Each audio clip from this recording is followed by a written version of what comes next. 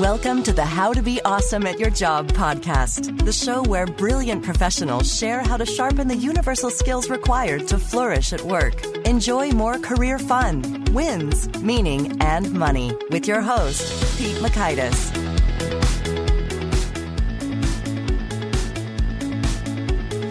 All right. Well, I think we're going to have some real fun with this guest, and it is someone whose voice you might recognize. It's ABC's news anchor, Dan Harris, and he's recently discovered a little something that can improve your ability to get control over your own head and perform even better in a number of situations. So you're going to learn, one, Dan's wild story of how he came to discover meditation and its benefits, which includes a panic attack on national television. Two, the key question to rein in suboptimal brain ruminations. And three, the meditation dose required to see substantial benefits. So if you want to check out the show notes, the transcripts, links to items mentioned, you'll find that over at awesomeatyourjob.com/ep44.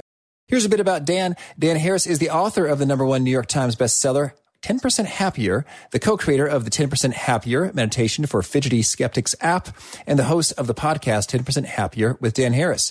He is also co-anchor for ABC News' Nightline and for the weekend edition of Good Morning America. He has been at ABC News for 15 years, receiving Murrow and Emmy awards for his reporting. Prior to joining ABC, he was in local news in Boston and Maine. He grew up outside of Boston and currently lives with his wife, Bianca, and son, Alexander, in New York City. Here's Dan. Dan, thanks so much for joining us here on the How to Be Awesome at Your Job podcast. Thanks for having me. Well, I am so excited to dig in a little bit and hear some of your wisdom associated with what you've discovered along the way of writing your book, 10% Happier. But to start off, I'd love it if maybe you could walk us through perhaps the 5 to 10 minute version of the adventure, the story that you lay out in the book. Sure.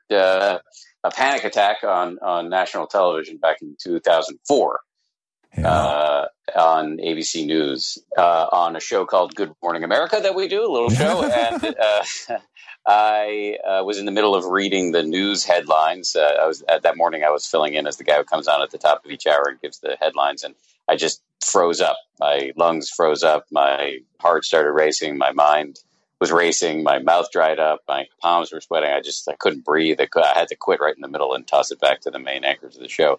And so that's embarrassing, but actually more embarrassing was the backstory, which was that I had spent a lot of time in war zones as a ambitious young reporter after 9/11 and really didn't think about the psychological consequences to that. And then came home and I got depressed and didn't even really know I was depressed until later, and then made a very dumb decision, which is I self-medicated with recreational drugs, including cocaine. And so after the panic attack, I went to a doctor who pointed out that it was my drug use that had, artificially raised the level of adrenaline in my brain and primed me to have this panic attack. So that was what I would call a case study in spiraling mindless behavior. And several years later, that kind of put me on a weird and windy path that ultimately led me to finding meditation, which I always thought meditation was for freaks and hippies and people who live in a yurt and are really into aromatherapy or whatever. But when I found out about the scientific research, there's been an explosion of scientific research that shows that meditation can lower your blood pressure, boost your immune system, literally rewire key parts of your brain. I decided to give it a shot. And, really what it does, despite its bad reputation, it's like, I like to say that it's been on the receiving end of the worst marketing campaign for anything ever. But meditation, really what it does is change your relationship with the voice in your head. We all have a voice in our head. And I'm not talking about schizophrenia or hearing voices. I'm talking about your inner narrator, the voice that chases you out of bed in the morning and has you yammering and is yammering at you all day long. And, you're just constantly thinking about the past or thinking about the future to the detriment of whatever's happening right now. You're wanting stuff or not wanting stuff or judging people or judging yourself or comparing yourself to other people. It's this blah, blah, blah all day long. And when you're unaware of this nonstop conversation, it yanks you around. This is why you eat when you're not hungry or lose your temper at strategically unwise moments or check your email in the middle of a conversation with your kid. And that idea was just very compelling to me because the voice in my head is exactly what had, created that panic attack. It's why I had gone off to war zones without thinking about it and gotten depressed and was insufficiently self-aware to know it, and then blindly self-medicated. And so I found it to be very useful, and not like in some mystical or magical way, but just in a really practical way of that. It helps me stay more focused, and it helps me be less yanked around by my urges and impulses and emotions. And so I wrote a book about it called 10% Happier, and it's kind of turned into a mini industry where I have the book, and I go around the country speaking about it, and I also have an app that teaches people how to meditate called 10% Happier, and all of it is really designed for people who are fidgety and skeptical, who don't think they can do this or don't think it's for them. And I am out to show that you can. Well, that's fun, and thanks so much for developing the stuff and putting it out there. And I think that we're a great fit here, because it sounds like, you were an ambitious, hard charging, motivated kind of a professional. And we've got many such listeners here who fall in that boat and may have similar thoughts to you. Meditation, I don't know about that. So could you maybe paint the picture for what was going on with that voice inside your head before, and then what encounters did you have that changed your mind to take on this practice? And now what's the voice in your head like today? Yeah, so I was raised, my father's, a really ambitious, successful academic physician at Harvard, actually. And he had an expression that I really took to heart, which was, the price of security is insecurity. So, I come from a family where worrying is venerated. And that was my MO for a long time. And I arrived at ABC News at age 28, so 16 years ago. And I was very young to be doing this kind of work. And I was working with Peter Jennings, Diane Sawyer, and Barbara Walters. And I was basically a workaholic. I just threw myself into the job, and I had this constant anxiety loop of like, how good was my last story? What's my next story going to be? Okay. Who's getting a story that I want? What's my relationship with the bosses right now? Blah, blah, blah, all the time. And so now I've been meditating for 7 years, and I still believe the price of security is insecurity. I still believe that if you're going to do anything great, which we all want to do, it's going to involve a certain amount of plotting and planning and worrying and stress. Mm-hmm. However, what the self-awareness that is generated through mindfulness meditation has allowed me to do 10% of the time is to draw the line between useless rumination and what I call constructive anguish. Constructive anguish. There's a turn of a phrase. We spend a lot of time. I think worrying is necessary, but I think that we waste a lot of energy worrying when we don't need to. And I'll just give you one little tip that was given to me by my meditation teacher, actually. He was in a talk one day, he was saying something about, how worrying is a waste of energy. And I was like, well, wait a minute. Let's just say, for example, I have the flight to miss, that I need to take to go home. If I miss that flight, that's going to create a lot of problems for me. Yeah. So am I wrong not to worry about it? He's like, absolutely fine. I get it. That is something to worry about, I guess. But he's like, on the 17th time that you find yourself running through all the awful ramifications of missing that flight, maybe ask yourself one simple question. Is this useful?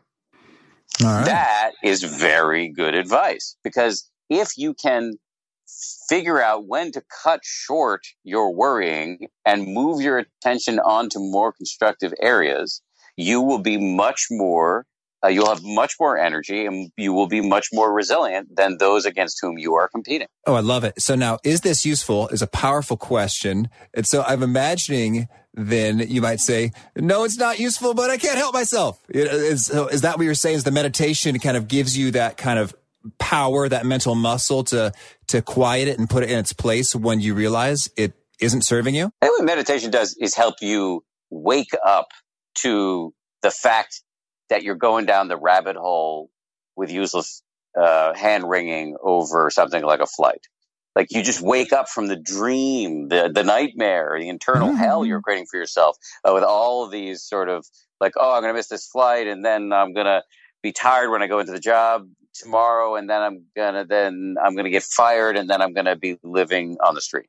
It's like that's the way our minds work. We just flash onto this horrible future because of some potential bad thing. We create these alternate universes and we're not even aware of it. So what meditation does first is just wake you up to a thunderously obvious fact, which is you have a mind and are thinking, and that these thoughts aren't necessarily connected to reality. And so that you have the ability to step out of the traffic of your own mind and just to view what's happening with some non-judgmental remove. So in the moment when I'm worrying too much about missing a flight, the first thing meditation helps me do is see that it's happening, wake up from this little dream I'm in or nightmare that I'm in, and then ask the question, all right, is this useful? Have I thought this through every possible way? Do I have a plan, a contingency plan, a plan C? And should I move on to like maybe getting some work done or enjoying this coffee I'm drinking or any number of other things that would be a better use of my time? So that's the first thing it does. But then you correctly raised the issue of like, okay, what if you can't stop worrying? Meditation is not thought control or mind control. You can't. We don't actually. This is one of the mysteries of the universe. We don't actually know where our thoughts and emotions come from. They come out of a void. So I don't think you can control what happens next. What you can do is be more awake so that when it starts again, you can say what Ronald Reagan said to Walter Mondale in the presidential debate in 1984. There you go again. And you don't have to bite the hook and act on it every time the moron in your head offers up a terrible suggestion. Okay. So, well, that sounds very appealing to have less entertaining of the moron in my head. So could you also walk us through a little bit of the neuroscience research associated with the benefits? And you recently tweeted that they're bringing some more meditative practices into the Army. What are the results that are popping up there? Yeah. So I don't know if I could cite this with 1,000% accuracy. So just let me. Oh, sure. So just take what I say with a grain of salt. But the neuroscience is really interesting. Before I go into it, because it's actually really interesting, I just want to give you one more caveat, which is that it's in its early stages. And so I think what we can safely say is that it strongly suggests some really tantalizing benefits. But, it's in danger at times of being overly hyped by people like me. So I just want to be clear. Okay, so having said that, it's actually really awesome. All so right. just as one example, in 2011 at Harvard, they took people who'd never meditated before, right, total civilians, and they scanned their brains. And then for 8 weeks, they had them do a little bit of meditation every day. And then at the end of the 8 weeks, they scanned their brains again. And what they found is that the areas of the brain associated with self-awareness and compassion, the gray matter literally grew. And in the area of the brain associated with stress, the gray matter literally shrank. That's good. So studies like this have resulted in meditation being adopted in some very strange places, like corporate headquarters of Google, Twitter, Aetna, Procter & Gamble, General Mills. A lot of entertainers are doing it. The lead singer of Weezer, Katy Perry, Lena Dunham, 50 Cent. As I like to point out, that dude got shot 9 times. I believe he deserves some peace of mind. It's also being done, embraced in a big way in the medical community, the legal community, the athletic community. Novak Djokovic, who just had a tough Wimbledon, but he's a big meditator. Seattle Seahawks, the Red Sox, lots of teams are really adopting mindfulness and meditation. And then finally, as you mentioned, the U.S. military, where I just did a podcast interview with a major general and a neuroscientist who are working together, and they've been studying what happens when you teach troops to meditate. And what they found is that their attentional capacity, their ability to focus on what's happening, even in situations of high stress, goes up. Now, that may just sound very technical, like, oh, well, so they're better able to focus on whatever they're doing. Okay, well, that's good. I guess we want our soldiers to be focused. But actually, your level of focus is associated with like lots of things, like your emotional reactivity and your overall resiliency and well-being. And so that's really important because we don't want troops who are popping off and firing at people in a sensitive insurgency situation. We want them to be very mindful and effective. And we also want them to be resilient when they come home and less prone to the scourge of PTSD. And so we're at a situation now, this Major General said, where we may end up in the not too distant future with a U.S. Army where meditation is part of basic training. Oh, that's quotable. Boom. Exciting stuff. So can we maybe dig into the nuts and bolts a little bit here with the research there? What's kind of the effective dosage, and brass tacks, what are you doing when you're meditating? What exactly is that practice looking like? Let me start with the first. Here's another caveat, just briefly, that the word meditation is a bit like the word sports. So it describes a whole range of activities. But when I talk about meditation, I'm talking about mindfulness meditation, which is the kind of meditation that has been studied the most in the labs. And it is derived from Buddhism, but has been thoroughly stripped of any of its religious jargon or metaphysical claims.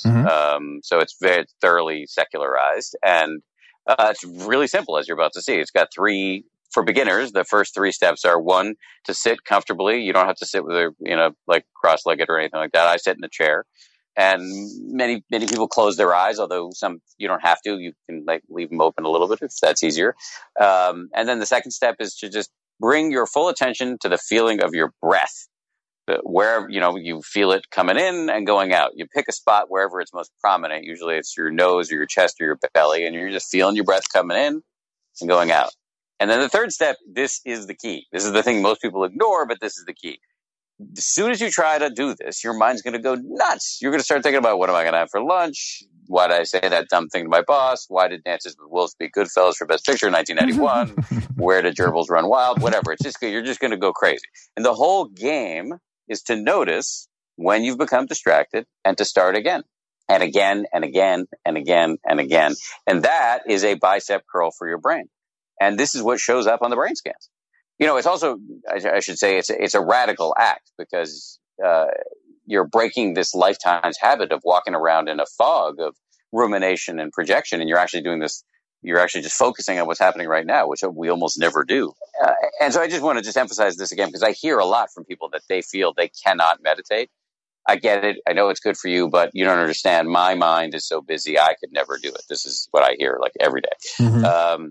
I call this the fallacy of uniqueness. The good news and the bad news is you are not special.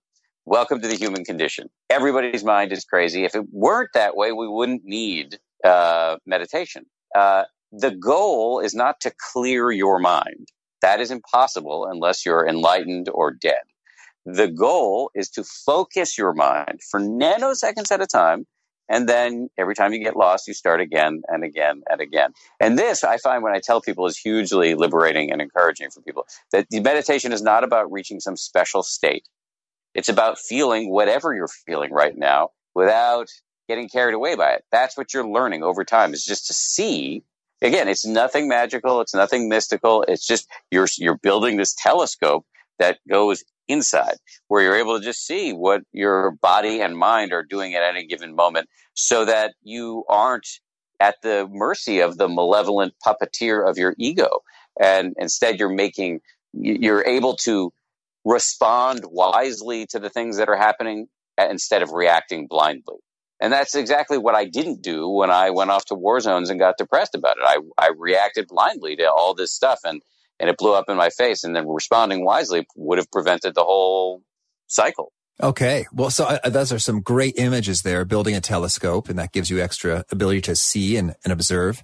And so that sounds great. Those three steps are very easy and manageable. And just how much of practicing these three steps does the research suggest we need to do to really start seeing that gray matter increase or realizing those benefits? I was sitting with a neuroscientist yesterday who I asked this question to, and it's hard to answer, but there have been studies that have shown effects with as little as 8 minutes a day. Another neuroscientist I've consulted about this said that she believes, based on her results, this is the one who works with the Army, she believes that it's around 12 minutes a day. What I tell people is you should start with 5 to 10 minutes a day and then go from there. And I think that if you did 5 to 10 minutes a day of meditation, you would derive a lot of the aforementioned benefits. I mean, I think more is better, but we don't have time. Actually, this guy I was sitting with yesterday is really interesting. He's really, his name is Dr. Richard Davidson, and he's a neuroscientist at the University of Wisconsin, and he's the pioneer, the first guy who really started peering into the brains of meditators. And one thing he does when he does studies now of, people who've never meditated before is he asks, what is the most you could commit to doing, but you would do it every day? So is it 30 seconds? Is it 5 seconds? Is it 2 minutes? And then start from there. But that there's a real power to the dailiness of it, this daily collision with what I had said before, the moron in your head, that allows you to just resist when the voice in your head says, oh yeah, you should eat that 48th cookie, or you should say the thing that's going to ruin the next 2 days of your marriage, or whatever. And that's where the rubber hits the road. That's the benefit here. So I think that kind of answers the question, I hope. Oh, yes. Well, so now I'm wondering a little bit about kind of pro tips in terms of, you got the 3 basic steps and the dosage there. Any thoughts in terms of time of day or meditation cushions or gear, or where do you come out on all those matters? I mean, look, you can get the gear, the cushions if you want. I'm not anti-cushions or whatever, but you don't need it. In terms of time of day, sometimes people are advised to do it first thing in the morning, but I'm worried about that. I actually think if you're not a morning person, don't do it in the morning. Do it wherever is maximally convenient for you, where you think you're going to be able to create an abiding habit, where it fits into your day most seamlessly. Habit creation is really tough. I'm learning a lot about that. I have this app now where we're helping people start meditating, and we have a coaching function. So we actually have real live human beings that you can text with anytime you want. And the thing we hear from our customers a lot is, just getting started is really hard. And so we think a lot about how to help people create an abiding habit. And so I would experiment with the time of day that works best for you. Another pro tip is that getting started should be cheap or free. I don't think you need to spend. This needs to be expensive. I don't think it should be stressful. Okay. So in terms of getting started, I would say there are a couple of options. One is, there are free mindfulness meditation instructions up on the web all over the place. Good ones. Two good places to go would be the website for UCLA. They have a place called the Mindful Awareness Research Center. So it's a bunch of scientists, and they have some very simple secular meditation instructions up there that I like. Also, there's a meditation teacher by the name of Sharon Salzberg, who's a really good friend of mine, and she has free meditation instructions up on her site. And then, there are a bunch of really good meditation apps, including 10% Happier. But we have a lot of friends who also have apps, and most of them, we have, and all of them have, free trials. So for us, for example, if you get 7 days free, and if you like us, you can get a subscription. But frankly, if you did our 7-day free, you'll know how to meditate by the end of that, and you'll be able to use those meditations in perpetuity. So you could use our app forever, and you won't pay us anything, which probably makes me the worst businessman ever. But I really, my thing is, I do think this is the next big public health revolution, and I just want to be part of it. And so I think the most important thing is to get started and to know that's doable, and it shouldn't be taxing on your wallet. One other thing, if you really want to, I think really a great option, especially if you live in a city where these resources are available, is to go to a class. I think being in the presence of other people who are trying this and having access to a teacher who you can ask questions of is really useful. And so there are, a lot of places. If you look up mindfulness-based stress reduction, MBSR, this is the secular meditation protocol, and there are teachers all over the country that run classes. And if you live in New York City, there's a place called MNDFL, which stands for mindful, and they have classes, teachers from all sorts of traditions. Most major cities now have a lot of major cities now you're seeing meditation, so-called dry bars popping up, and those are good places to learn. So anyway, those are the pro tips. Well, thank you. So tell us, is there anything else you want to make sure you share before we shift gears and talk about some of your favorite things here? No, that's good. I think you asked all the right questions. I appreciate it. Oh, shucks. Well, that means a lot from a newscaster. I'll take it. Thank you. Start us off. Could you share a favorite quote of yours, something that you find inspiring? The quote sometimes attributed to Lincoln, when I do good, I feel good. When I do bad, I feel bad. That's my religion. I like that. Compassion is an undervalued thing in our society, either because people feel like it's an empty bromide or because we're lectured about it by religious leaders who then turn out to be corrupt, or because, I don't know, we feel like it may not be applicable in our daily lives, in our competitive jobs, et cetera, et cetera. But actually, there's a very self-interested case for not being a jerk. And that is that it feels bad to be a jerk, whether you're aware of it or not. Even if you're unself-aware and you're being a jerk, you will affect your mood. And so the religion that Abraham Lincoln lays out, I think, is a really good way to live your life. Oh, thank you. And how about a favorite study or piece of research you find yourself point to often? Well, the Harvard one I like a lot. But there's another one that was done at Yale that took people, long-term meditators, and they looked at their brains, and they found that, so for most of us, we have a part of our brain, sort of an interconnected set of brain regions known as the default mode. So it's our default mode when we're like thinking about ourselves or thinking about the future, thinking about the past. We're just like, our mind is wandering. So we live a lot of our life in our default mode, or with our mind wandering. It's actually been, as a side note, there's another study that shows that when your mind is wandering, you're actually less happy than when you are than you are when you're focused. And what this study at Yale found is that meditators, they have a different default mode. That actually, when they're meditating, the default mode goes quiet, and that actually their default modes are quiet even when they're not meditating. These are, again, longer term meditators, but I think this is available to any of us who just start a habit over time. The amount of mind wandering you do, the round of sort of senseless rumination that you're doing will go down, and you'll be showing up for your actual life. Oh, that sounds very appealing. And how about a favorite book? There's a book the book that, to me, that really got me interested in meditation was a book called Going to Pieces Without Falling Apart by a shrink in New York City, Dr. Mark Epstein, who writes about the overlap between psychology and Buddhism. And he does it in a very sort of non-froofy, science-based, clinically based perspective from a really smart guy. So that actually was the book that was a big turnaround for me personally in my path, that helped me see that this meditation thing that I had always written off as ridiculous actually could be useful. Okay. And how about a favorite tool, whether it's a hardware, software, gadget, something that just makes you more effective? My wife just got me an iPad Pro with a keyboard that actually has been much easier to lug around than my laptop. And I found that it's really been extremely useful. Okay. And how about a favorite habit? I might know what you're going to say to this one. Yeah, I mean, obviously, meditation. It's number one. Yeah, but I would say, I have an 18-month-old kid, and I walked into the apartment a little while ago after lunch, and I have a bunch of things to do, but my kid was sitting in the stroller getting ready to go out with his nanny because his parents are off at work, and I was just popping in for a second. And I had a pivot point there of like, okay, I could either kiss the baby and just go to work, or I could bring him out of the stroller and kick the ball around with him for a little bit. And my habit is, when you have a chance to play with your kid, play with your kid and catch up on the other crap later. And so time with your kid is always time well spent, I've found, as a new dad.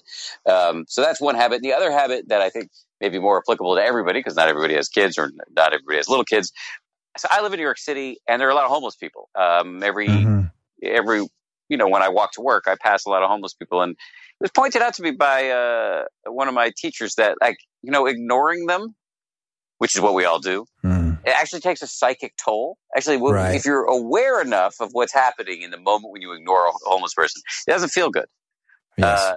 And so I started getting ones out of the bank, like 200 ones at once, and carrying them around with me. Just as an aside, the first time I went in to do that, the teller, I was like, "Hey, can I have 200 ones?" And he looked at me and said, "You partying tonight?"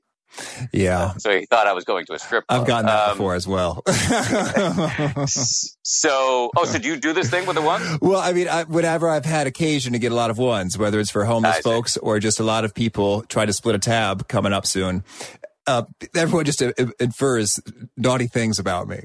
Yes. So he thought some naughty things about me, which is funny. But so my wife and I now, we have a couple stacks of ones laying around the house, and we've just always filled our wallet with them. And then, my habit is I just hand them out on the way to work. And you'll notice that you'll have thoughts like, is this person going to just use them for drugs, or what are they going to do with it? But like, I just keep coming down to A, I know they need it more than I do. Right.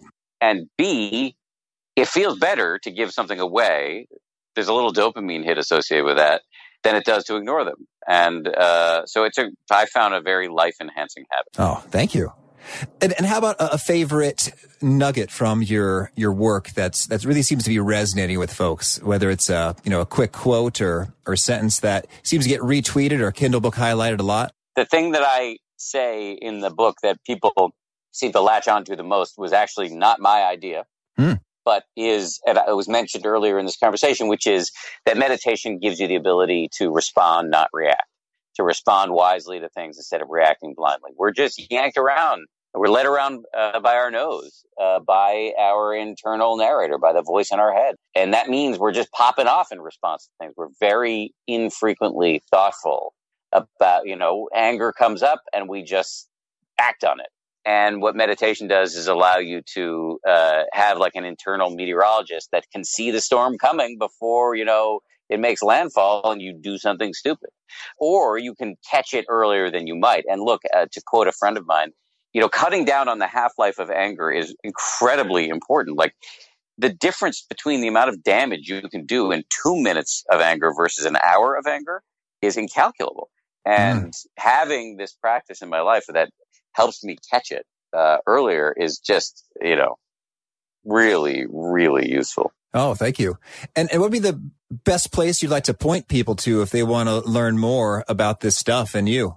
Well, yeah, I mean, it's a little self-promotional, but the app, oh, no. Take it. The app is really a big focus of mine now. It's right now available on iTunes or in the App Store, or if you have an Android phone, you can get a version through 10percenthappier.com. We'll get an Android version up soon. We're very young company and still working on lots of things. But so what we have up there is really in the prototype phase. But we're really excited about it, and I would love feedback. And anybody who wants to tell me anything, you can hit me on Twitter at Dan B. Harris, and just I actually read all those comments. Oh, thank you. And do you have a favorite challenge or parting thought, call to action for those seeking to be more awesome at their jobs? Look, on the meditation thing, what I would say is challenge yourself to just a week. Can you do this every day? We can help you with that challenge on the app, or if you don't want to download an app, you just want to tell yourself you're going to do it. Just say, I'm going to do some increment, a short increment every day for a week. And what happens? I know very few people. I know, a lot of people starting and fall off the wagon. I don't know anybody who's done it, given it a consistent shot and said, yeah, this is crap. Okay. That'll do it. Well, Dan, thanks so much. This has been a real treat, and I wish you tons of luck and that you become 10% happier or even more as you keep on chugging through this. I believe the 10% compounds annually. Oh, that's nice. Perfect. Thank you. Thank you. Okay. A couple minutes a day, bringing some attention back and back and back. A bicep curl for the brain.